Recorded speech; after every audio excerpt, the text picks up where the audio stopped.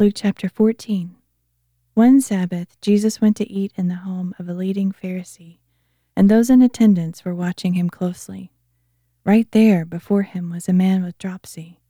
So Jesus asked the experts in the law and the Pharisees, "Is it lawful to heal on the Sabbath or not?" But they remained silent. Then Jesus took hold of the man, healed him, and sent him on his way. And he asked them, "Which of you whose son or ox falls into a pit on the Sabbath day will not immediately pull him out?" And they were unable to answer these questions. When Jesus noticed how the guests chose the places of honor, he told them a parable. When you are invited to a wedding banquet, do not sit in the place of honor, in case someone more distinguished than you has been invited. Then the host who invited both of you will come and tell you, "Give this man your seat," and in humiliation you will have to take the last place. But when you are invited, go and sit in the last place, so that your host will come and tell you, "Friend, move up to a better place." Then you will be honored in front of everyone at the table with you. For everyone who exalts himself will be humbled, and the one who humbles himself will be exalted. Then Jesus said to the man who had invited him, "When you host a dinner or a banquet, do not invite your friends or brothers or relatives or rich neighbors. Otherwise they may invite you in return, and you will be repaid. But when you host a banquet, invite the poor, the cripple, the lame, and the blind, and you will be blessed. Since they cannot repay you, you will be repaid at the resurrection of the righteous." When one of those reclining with him heard this, he said to Jesus, "Blessed is everyone who will eat at the feast in the kingdom of God." But Jesus replied, "A certain man prepared a great banquet and invited many guests. When it was time for the banquet, he sent his servant to tell those who had been invited, 'Come, for everything is now ready.' But one after another, they all began to make excuses. The first one said, 'I've bought a field and I need to go see it. Please excuse me.' Another said, 'I've bought 5 yoke of oxen and I'm going to try them out. Please excuse me.' Still another said, 'I have married a wife, so I cannot come.' The servant returned and reported all this to his master. Then the owner of the house became angry and said to his servant, 'Go out quickly into the streets and alleys of the city and bring in the poor, the crippled, the blind, and the lame.' 'Sir,' the servant replied, 'what you ordered has been done, and there is still room.' So the master told his servant, 'Go out to the highways and hedges and compel them to come in, so that my house will be full. For I tell you, not one of those men who were invited will taste my banquet.'"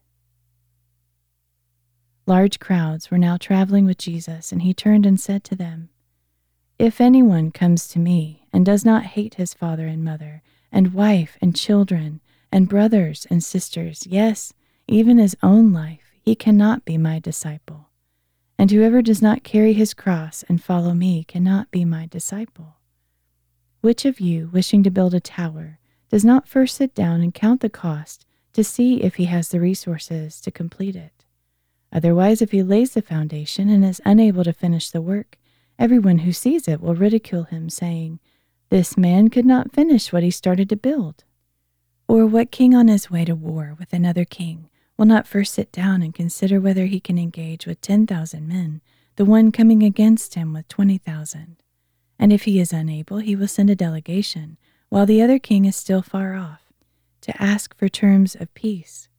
In the same way, any of you who does not give up everything he has cannot be my disciple. Salt is good, but if the salt loses its savor, with what will it be seasoned? It is fit neither for the soil nor for the manure pile, and it is thrown out. He who has ears to hear, let him hear." Chapter 15. Now all the tax collectors and sinners were gathering around to listen to Jesus. So the Pharisees and scribes began to grumble, "This man welcomes sinners and eats with them."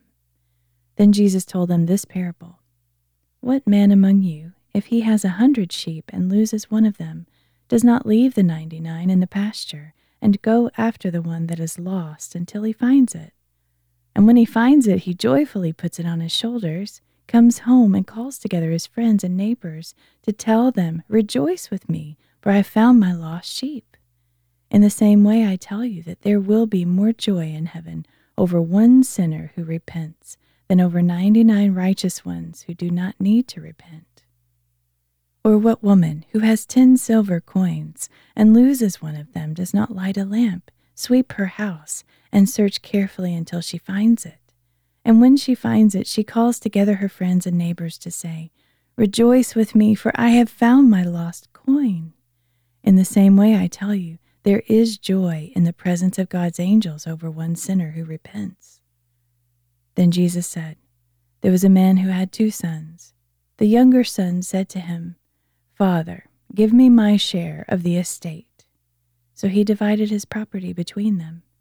After a few days, the younger son got everything together and journeyed to a distant country, where he squandered his wealth in wild living.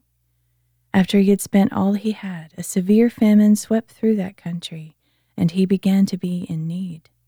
So he went and hired himself out to a citizen of that country, who sent him into his fields to feed the pigs. He longed to fill his belly with the pods the pigs were eating, but no one would give him a thing. Finally, he came to his senses and said, 'How many of my father's hired servants have plenty of food, but here I am, starving to death. I will get up and go back to my father and say to him, Father, I have sinned against heaven and against you. I am no longer worthy to be called your son. Make me like one of your hired servants.'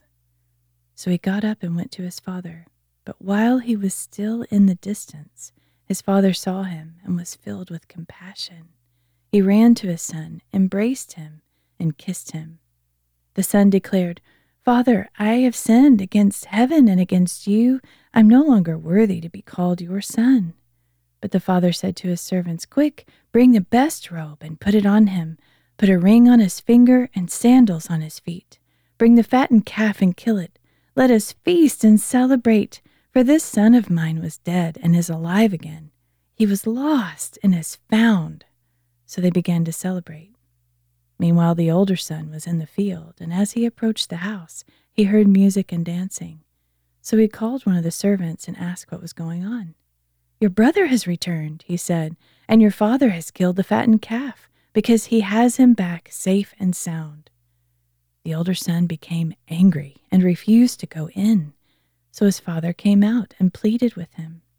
But he answered his father, 'Look, all these years I have served you and never disobeyed a commandment of yours. Yet you never gave me even a young goat so that I could celebrate with my friends.